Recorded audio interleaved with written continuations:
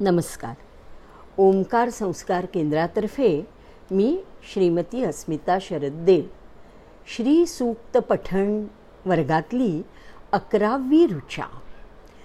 कर्दमेन प्रजाभूता मयि संभव कर्दम श्रियं वासय मे कुले मातरं पद्ममालिनीं.